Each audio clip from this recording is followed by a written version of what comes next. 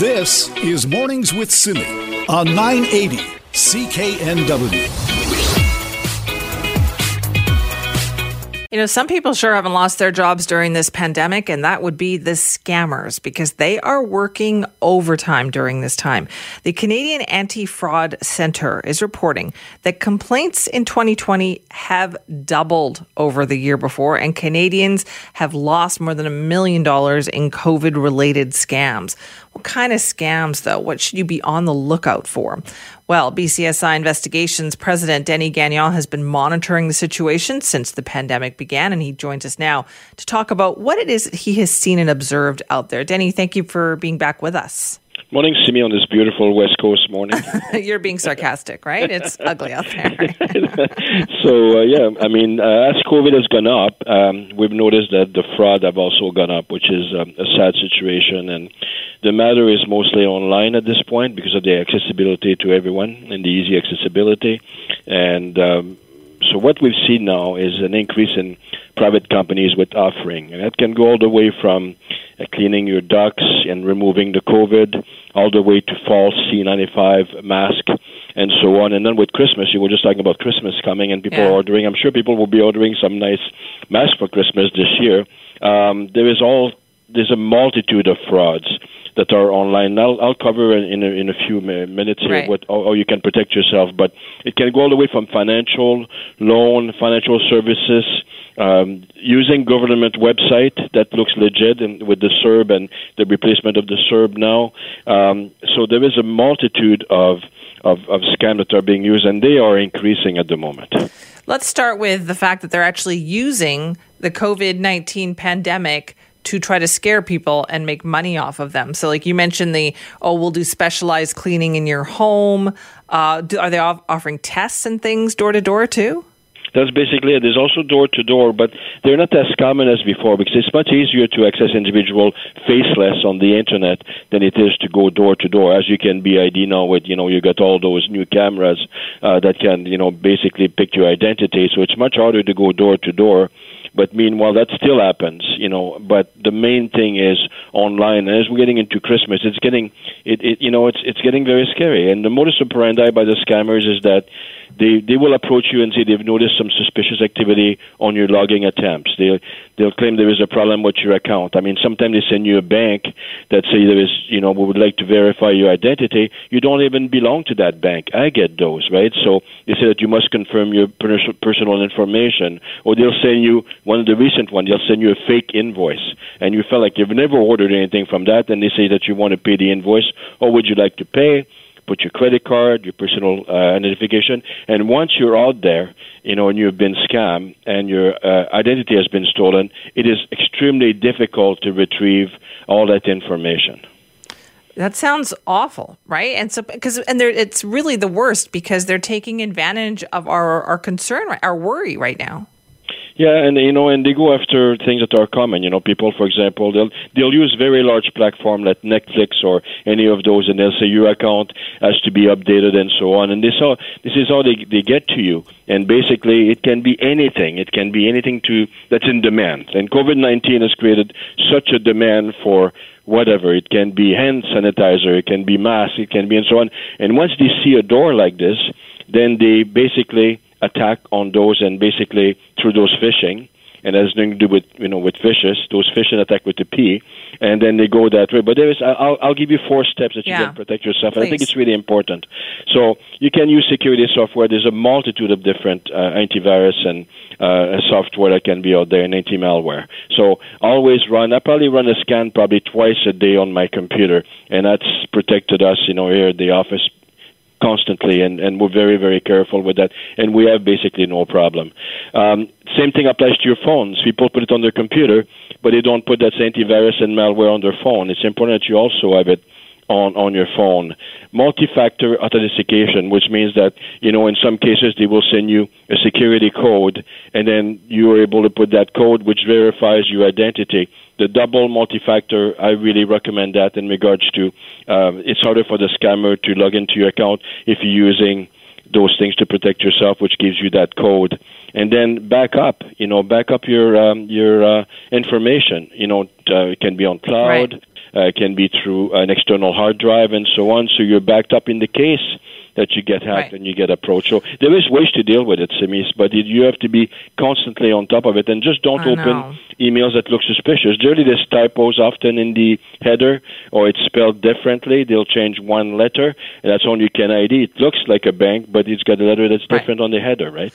Yeah, that stuff you got to be really careful of. But the door-to-door stuff is pretty scary, too, because we just have to use our kind of common sense on that. But you're getting people when they're vulnerable, right? Like there's people who are trying to charge fees to help people fill out their CERB or whatever program it is that they need.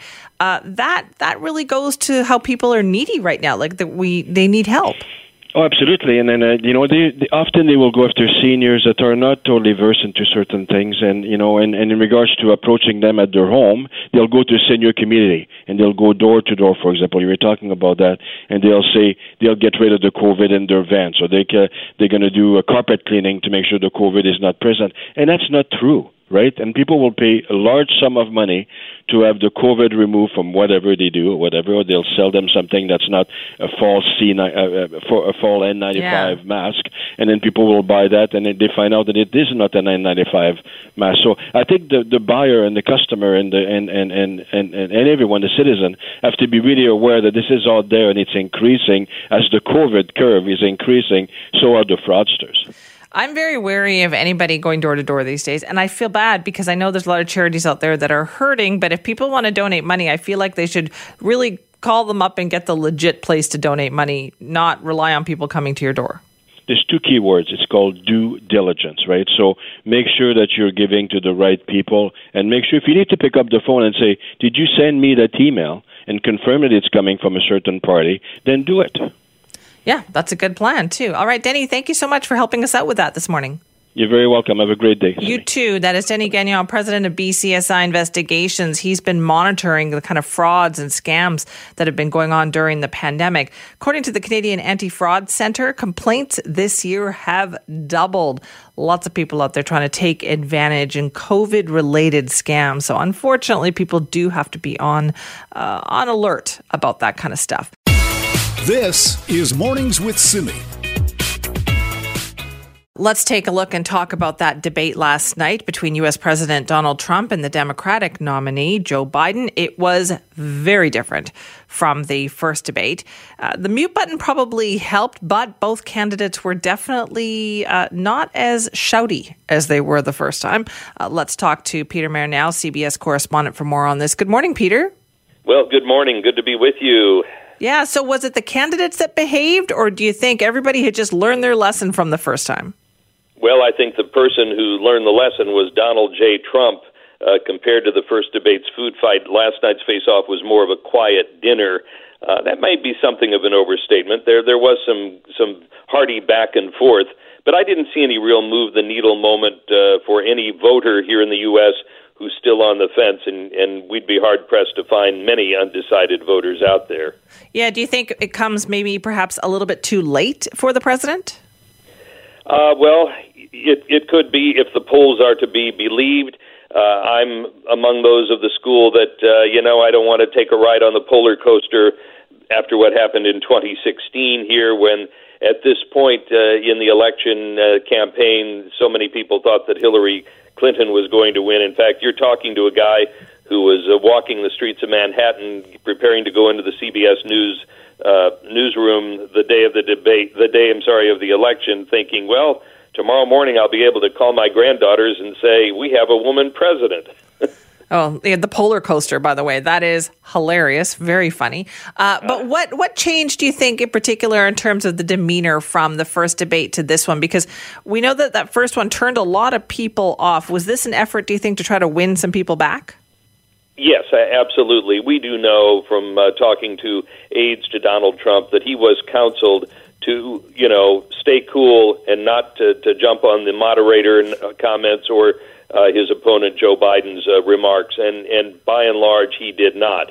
As you noted, the microphones were turned off for the 2-minute first response on each side to the moderator's topics.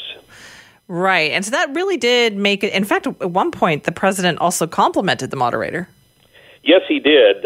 Full disclosure, Kristen Welker, an NBC News White House correspondent and broadcast host, is a longtime friend of mine. Yeah, at one point, Trump said to her, so far I respect very much the way you're handling this. This was after he trashed her on Twitter earlier in the day. Yeah, ouch on that one. Okay, so what did the two candidates, I imagine everybody's bracing, and you as a correspondent covering this as well, Peter, for this last 10, 11 days of the campaign? Look, the debate last night and everything from now until November 3rd is going to be all about what is known here as GOTV, get out the vote.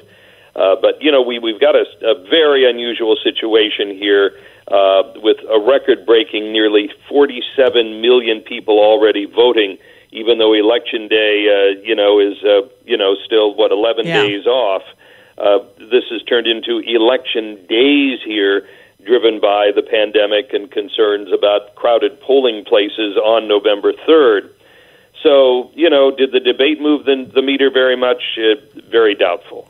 All right, Peter, thank you very much for your time on that this morning. Hey, just great to be with you on a station in one of my favorite cities in the world. Thank you. So nice to hear that. Thank you. All right. Have a good time. That's Peter Mayer, CBS correspondent covering the U.S. election. Nice that people still think about coming here because, quite frankly, we miss the tourism, don't we? This is Mornings with Simi. Would you welcome back more tourism if people took a rapid COVID-19 test at the airport when they arrived? Well, international travelers entering the Calgary airport are soon going to have the option of doing just that, and it will help to reduce the amount of time they actually have to self-quarantine. Now, this program is the first of its kind in Canada. We wanted to talk about the implications of this, so joining us is Walt Judas, CEO of the Tourism Industry Association of BC. Walt, thanks for being back with us. Good morning, Simi. Nice to be here. What do you think of this program? Well, it gives us a ray of hope, that's for sure. If Alberta's pilot works, other provinces are likely to follow suit, and the federal government will have no choice but to seriously consider relaxing some of the border restrictions. We're pleased that Alberta has taken this step. Often it takes one province to lead an initiative like this, while the other provinces monitor the progress before deciding whether to implement the same thing. It's not a new program in other parts of the world. Places like Hawaii have implemented something similar, as has Greece and other countries. So we think it has a lot of merit. It may sound crazy at the time with COVID-19 cases rising, but on the other hand, we need to work toward a plan to reopen borders to non-essential travel at some point. Do you think that this is something BC should seriously look at? No question, and there are a number of organizations and forums trying to move in that direction. In fact, the Pacific Northwest Economic Region has been calling for something similar for quite some time. There's the Future Borders Coalition, all kind of working toward the same goal. And we think, as I say, it has some merit, and it could go forward, provided all the health and safety protocols are in place, the testing is proven effective.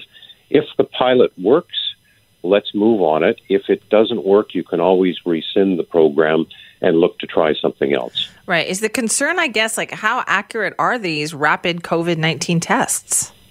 Yeah, and that's difficult for me to answer, but I would like to think that much of that testing has already taken place, so something effective is in place that they can pilot, and hopefully, as I say, it produces the desired results and we start to see international travel again. It's absolutely paramount to the success of our industry going forward. The international market are the high-yield visitors. Now, we don't want to be careless about this. We're not trying to suggest that we should open our borders to anyone and everyone, but if we can have either bubble countries or put a plan in place that allows for a graduated approach to international travel, I think that's really the route to go. Would YVR, do you think, be able to handle something like this? I mean, obviously the Calgary airport is smaller than YVR.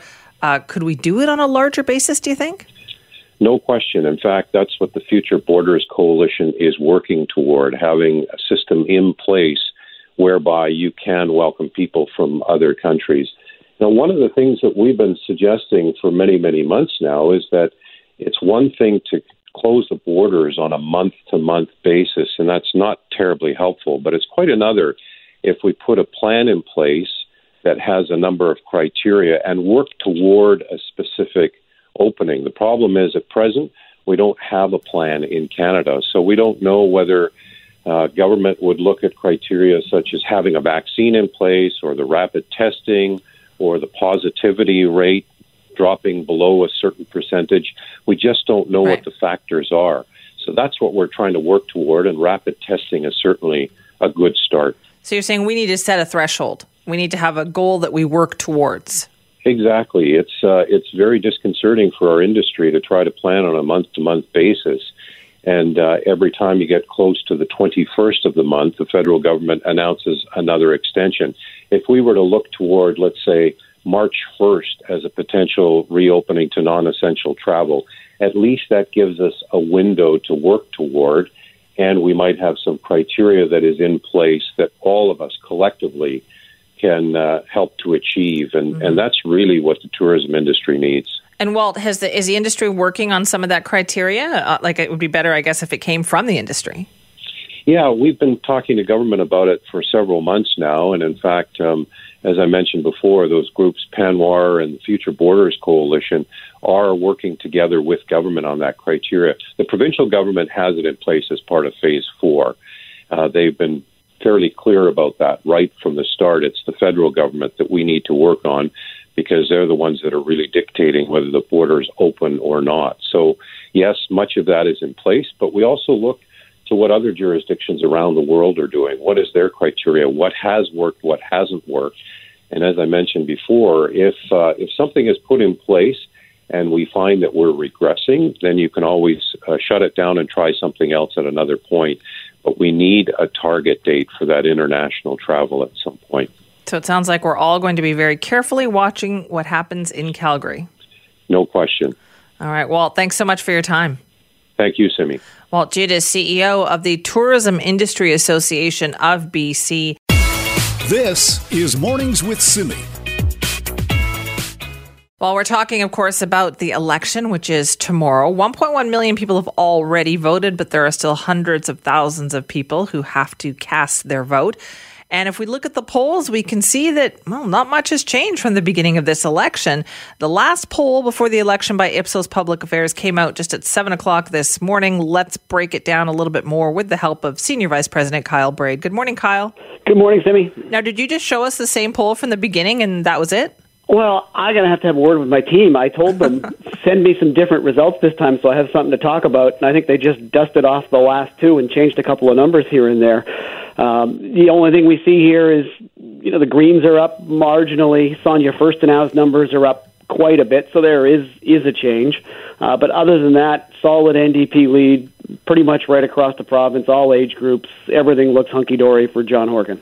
This is the closest, this is very close to an election, right? I mean, I know the problem in 2013 was that with the result, with the election on a Monday or Tuesday, I think it was tough to get some last-minute polling done. Well, you're being kind.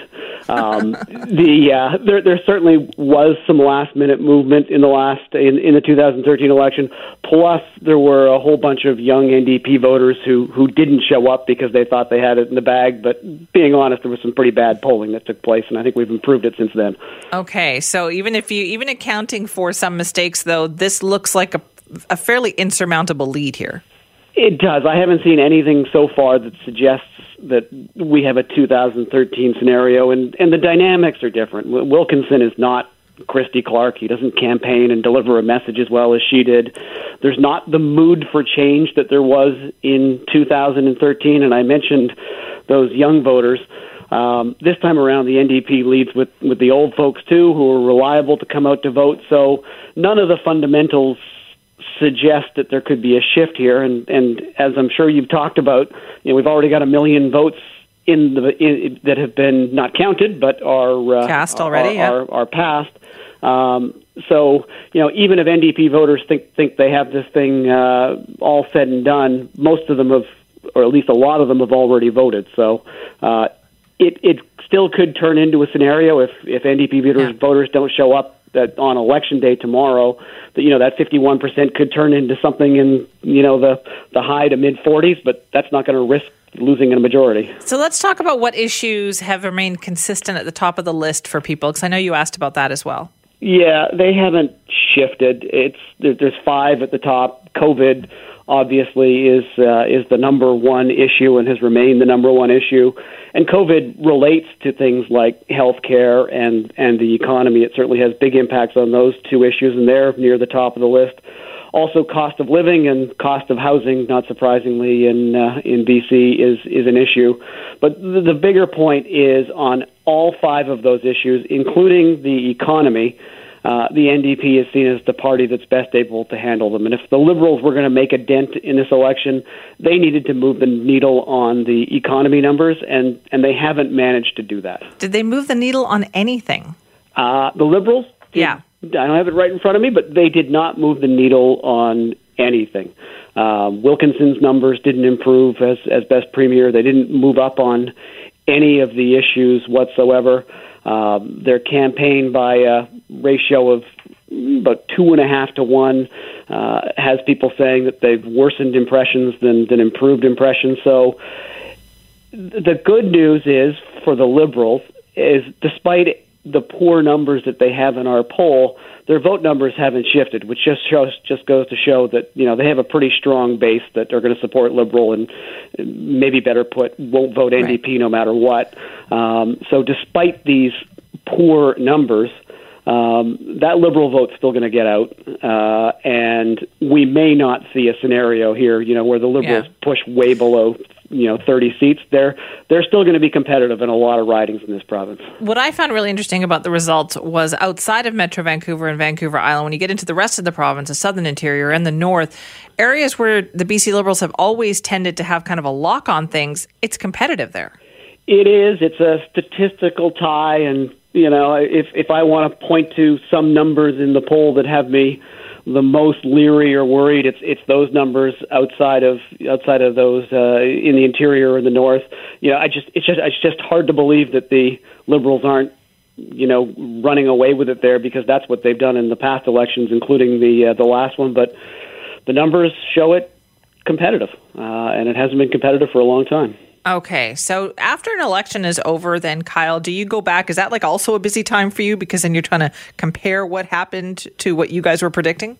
Well, this is going to be a weird one, of course, because we're going to get results on election night, and then we're going to have to wait 2 weeks to get the mail-in stuff, and our results show that things should shift a little in the NDP's favor as those mail-in votes get counted, because the NDP has an even bigger lead among those who voted by mail.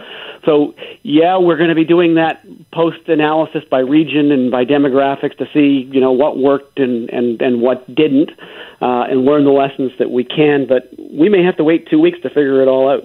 Oh, just like us then. Just like everybody. All right, Kyle, thank you so much. Thank you, Simi. It's Kyle Braid, the Senior Vice President of Ipsos. They have the last public poll out this morning about BC's election. You can read all about it at globalnews.ca, where he breaks down all of those numbers for you. But essentially, nothing really has changed since the beginning of the campaign.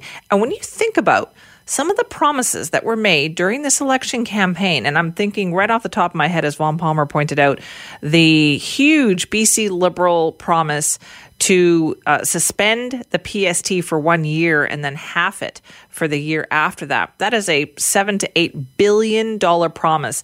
One of, if not the largest, big, costly campaign promise that we've ever seen in an election here in BC, and it didn't resonate with voters. I think that just goes to show you where everybody's mind is still collectively at. They're thinking pandemic, right? Thinking COVID-19, thinking how are we going to get through this? It's not surprising that puts the healthcare system at the top of the list of people's concerns right now. This is Mornings with Simi. Hard to believe, but it's been more than 10 years since that awful windstorm devastated all those trees in Stanley Park and Prospect Point in particular. And now the Stanley Park Ecology Society has just released a new kind of state of the park report. So let's find out what they found. Joining us is the Conservation Projects Manager, Ariane Como. Ariane, thank you very much for being here. Yes, thank you for having me. So is this something that started after that big storm? Yeah, so the first State of the Park report that we released was back in 2010, so a few years after the windstorm. And the windstorm really made us realize that there was no consolidated document of all the information that is known about the park. So that's why at the time we thought it was important to make a State of the Park report and gather this information. Okay. And so 10 years later now, we wanted to see how things have changed in those last 10 years. And so what kind of information do you gather? What do you look at? Yeah, so we look at the different ecosystems and how they're doing and how they're changing. So for our State of the Park report, we used 4 indicators for the health of the ecology of the park. So we looked at the freshwater ecosystems, terrestrial ecosystems, intertidal ecosystems, as well as looking at climate and atmosphere data that exists for that. Okay, and what about tree cover? Because that was a big concern, right? That we lost so many big trees during that storm. Yeah, and so back then, the 2 following years after the big windstorm of 2006, there were lots of people that came together. Lots of money was put toward restoration and stewardship of the blowdown areas.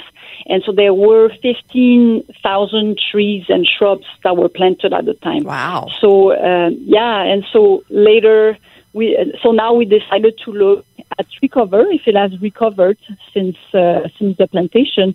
And so we were able to compare data from 2013 and 2018, so after the plantation. And from that analysis, there's an 8% increase in tree cover. Really? Okay, so that would seem like that's a positive. Yeah, definitely. Okay, so the tree cover is improving then. Do we still have to plant more, though? What are we doing? No, at this point, the blowdown areas are pretty healthy and resilient. So even on top of the plantation, it seems like the other plants, the native plants that were around, were able to also come back and take the space. I think the planting was especially important because invasive plants, they often take over disturbed areas. So, and we have to remember that Stanley Park is not an untouched natural area. It is an urban park, so there's lots of invasive species, and it's important to just take care of the park and help it as much as possible. Any concerns about the seawall? How is that doing?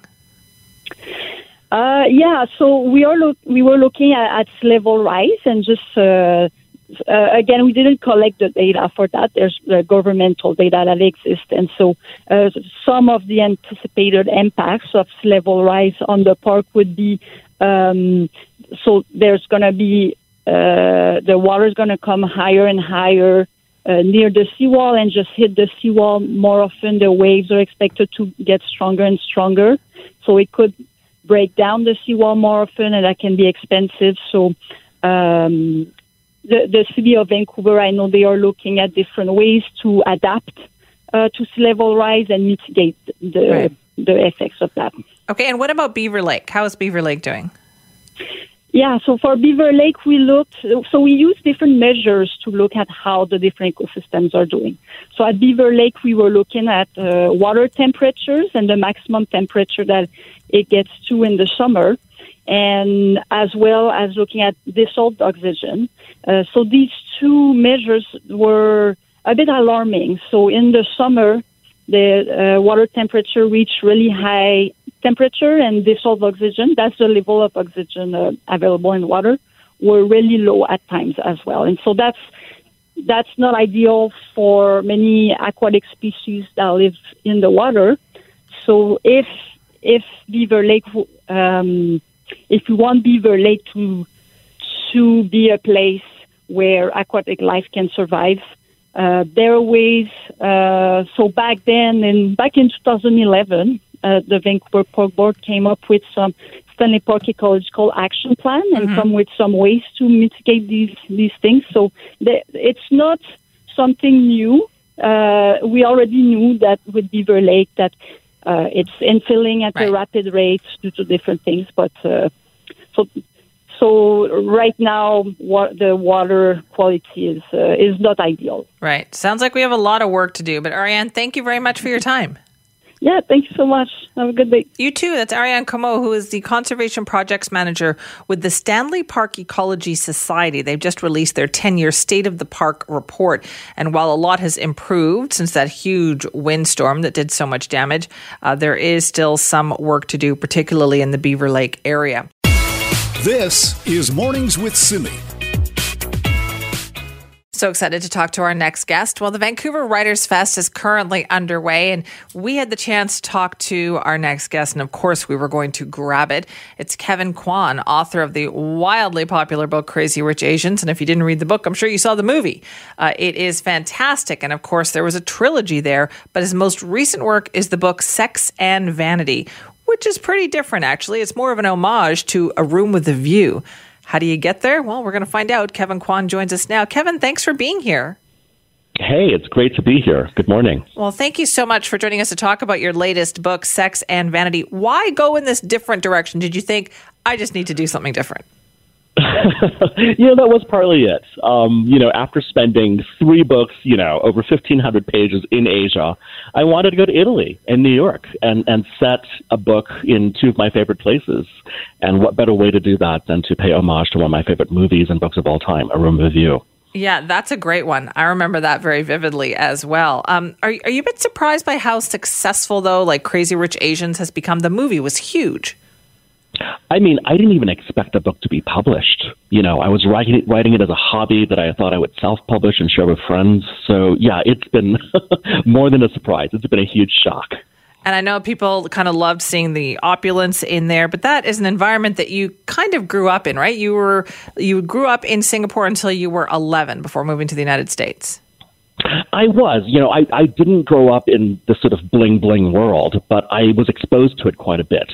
I would go to friends' houses and just discover that they had shark ponds in their living rooms, for example. I would go to, so I would see these things, very often in my childhood, but I myself did not grow up, gilded universe. Right. When did you think, you know what, I've got some stories here that I can write about this? Because you've been in graphic design. There's a lot of work you have done that was not writing. Yeah, it really wasn't until I moved to New York in my 20s when I would start telling friends these stories of my childhood and also my adventures whenever I traveled back to Asia, discovering cities like Hong Kong and Manila and Bangkok and just the crazy rich details that I was finding there and sharing with friends that people were urging me, please write this down. We've never heard anything like this before. So that's what I basically started to do. And did it come easily to you? It did. I think because there was no pressure, I really had no plan for it other than to record a lot of memories and tell little fun stories. I thought I would have an audience of 5. It was a fun project to write. Never did I anticipate that it would, take on this amazing life. No kidding. Amazing life. Yeah. What kind of reaction do you get now from people who perhaps recognize themselves in what you have written? It really runs the gamut. For the most part, it's extremely complimentary. There are people these days that actually claim to have been in my books that I've never heard of in my life. That's funny. They meet other people. They meet John Chu, the director of my movie, or producers, and they would go, "Oh, I was the inspiration for this character. I was the inspiration for Astrid," and things like that. And I take it as a compliment. If they feel like they are in my book and I know them, well, perhaps they like the book, right? So it's been very, very positive. And of course, from the Asian American, Asian Canadian community, they really love having the representation on screen and on the page. That is so true. So how important was it for you to be involved in the movie version of this? Like, were there certain things where you thought, listen, I want this to stay true to this? Absolutely. And I think from the start, the great thing was the producers who I partnered with wanted this participation. They wanted me to be there to ensure the authenticity of everything that they were trying to do. So it was really kind of a win-win for all of us. And I was really introduced to the world of filmmaking, and it's stuck. I love being part of my movies now and helping to make sure they are perfect in every possible way. Now, we talked about your latest work, which is called Sex and Vanity, very much a tribute to A Room with a View, which once again is about kind of the layers of society and the perceptions within society. What is it, do you think, about that topic that fascinates you? Human nature of all sorts fascinates me, and especially snobbery. I find I find the mind of the snob to be a fascinating one because I can't quite understand the mind of the why. snob. I love that. That's good. Yeah, to me it's deeply fascinating because snobbery to me comes from a place of insecurity. Ultimately, I think if you feel like you are better than someone else, obviously you're the one with the problem. Yeah.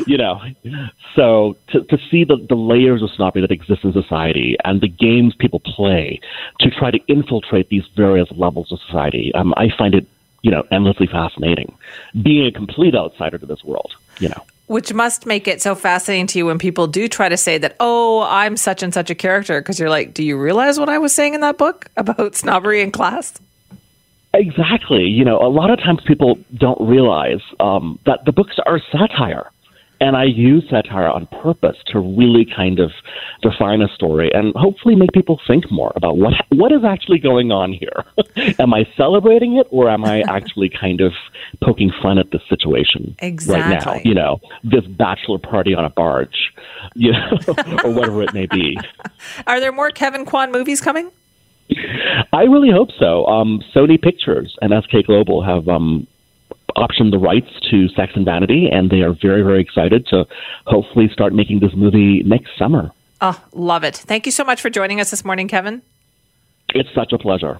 Thank you for having me. Anytime. Would love your books. That's Kevin Kwan, of course, the author of Crazy Rich Asians, the trilogy that went with that. His most recent work is called Sex and Vanity. He describes it as an homage to E.M. Forster's Room with a View. So once again, very much about class, society, and as he puts it, snobbery. I'm sure it is fantastic. So excited that we had the chance to talk to him. The Vancouver Writers Fest is currently underway. We should mention that Kevin will be in conversation with Doretta Lau on Sunday afternoon at 1 p.m. Just check it out online, Vancouver Writers Fest.